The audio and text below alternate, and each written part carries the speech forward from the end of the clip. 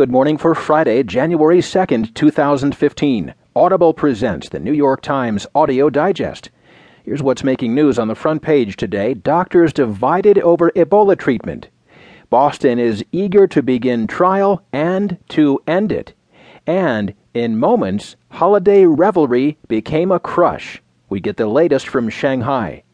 In today's national headlines, in Tent City, a glimmer of hope for the homeless. And Bush leaves some important boards of directors, edging closer to a presidential run. In this morning's financial headlines, government spending edging up is a stimulus.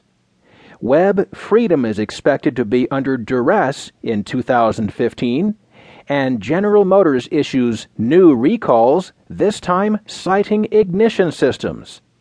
There will be more business stories, more national and world news, a roundup from the sports page, and New York Times columnist David Brooks. Now, as selected by the editors of the New York Times, here are the stories on today's front page. Donald G. McNeil has the top story titled Doctors Divided Over Ebola Treatment. Medical experts seeking to stem the Ebola epidemic are sharply divided over whether most patients in West Africa should or can be given intravenous hydration, a therapy that is standard in developed countries. Some argue that more aggressive treatment with IV fluids is medically possible and a moral obligation. But others counsel caution, saying that pushing too hard would put overworked doctors and nurses in danger, and that the treatment, if given carelessly, could even kill patients.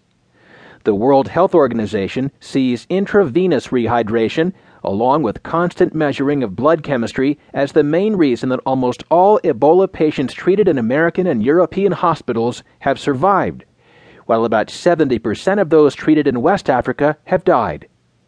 Experts who favor aggressive rehydration point to several hospitals that claim unusually low death rates as evidence that it is effective. Skeptics say other factors may be at work. Even two of the most admired medical charities have squared off over the treatment. Partners in Health, which is just beginning to treat Ebola patients in West Africa, supports the aggressive treatment. Its officials say the more measured approach taken by Doctors Without Borders is overly cautious.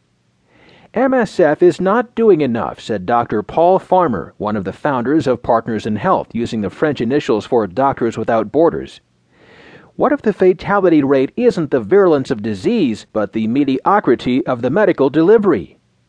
Doctors Without Borders representatives disagreed, saying Farmer's assumptions were incorrect, and intensive rehydration would probably not save as many patients as he believes. Ebola patients lose up to 5 quarts of fluid a day through diarrhea and vomiting. In that fluid are electrolytes like potassium, magnesium, sodium, and calcium, and proteins like albumin. Electrolyte loss can stop the heart. Protein loss can cause fatal internal swelling. Rehydrating patients and replacing those elements is the antidote to the idea that everybody's going to die, Farmer said. Every Ebola hospital, he argued, should have a team that specializes in inserting IVs. Farmer has also called for the use of thick needles driven into bone marrow with surgical guns.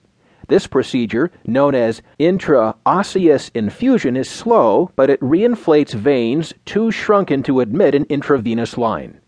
However, not all doctors know how to use bone needles or how to inject fluids into empty abdominal spaces, another technique endorsed in a Lancet article published on December 4th. Each of the 581 patients the center has treated received IV fluids with electrolytes, they wrote. Even without lab tests, each patient also received an antibiotic, an anti-parasitic drug, an anti-malarial drug, an anti-vomiting drug, pain pills, vitamins, and zinc. That's effective case management, Farmer said. We're cheering them on.